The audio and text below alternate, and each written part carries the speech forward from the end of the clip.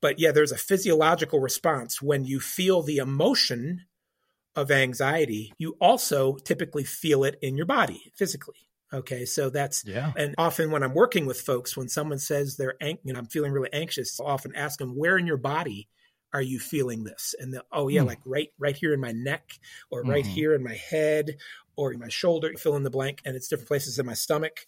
And so in that sense, their physical body is, if they're anxious, they're having a congruent physical response to what they're actually feeling. Okay, but we haven't got to the cognitive. We have an emotion, there's also a sequence of thoughts. There's a bunch of thoughts that travel with that emotion. And in fact, when someone says they're really anxious and you engage them, so tell me what that anxiety is like for you.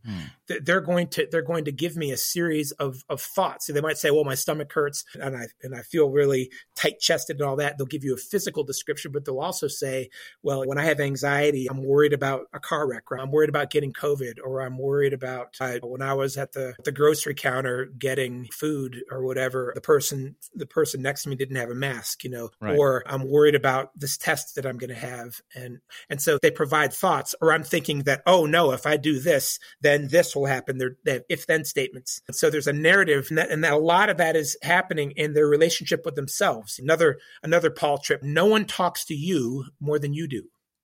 That's true. And so you have a constant narrative going on. When you're self-aware, you're aware of what you're saying to yourself. You're aware of what you're thinking. You're aware of what you're feeling. You're aware of what's going on physically. And that's another verse that talks about God's called us. And by the way, not called us, but actually commanded us. When we talk about the verb tenses that Scripture uses, they use the imperative. It talks about being sober-minded. So it's not like, hey, it's a good thing to think about being integrated and sober. No, he says you need to be all together, not in the sense of, oh, you have it all together, but all of you needs to be with you, okay, in that sense. So you're physically present and you're aware of what you're feeling and you're aware that you're thinking, and there's congruency, okay, in that sense. And so I often think that when people are anxious, that they are truly disintegrated because their emotion of anxiety, and it's most of the time it's in the future.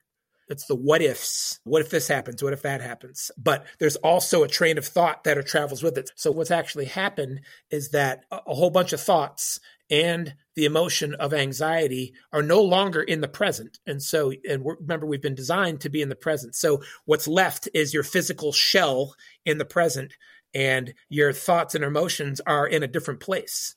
And that often can generate anxiety because in one sense, you've isolated yourself. That's kind of like that snowball anxiety. Now it's starting to snowball because you're advancing this to the next day. Like Jesus said, don't worry about tomorrow. Right. Because now this is beginning to snowball. Exactly. Yeah, just another passage that struck me too. If you read in Exodus, once they're all out, once all of Israel has exited, God brought them out of Egypt, out of bondage and out of slavery, but into the wilderness and into the desert, okay? And you remember what they started doing? They started whining.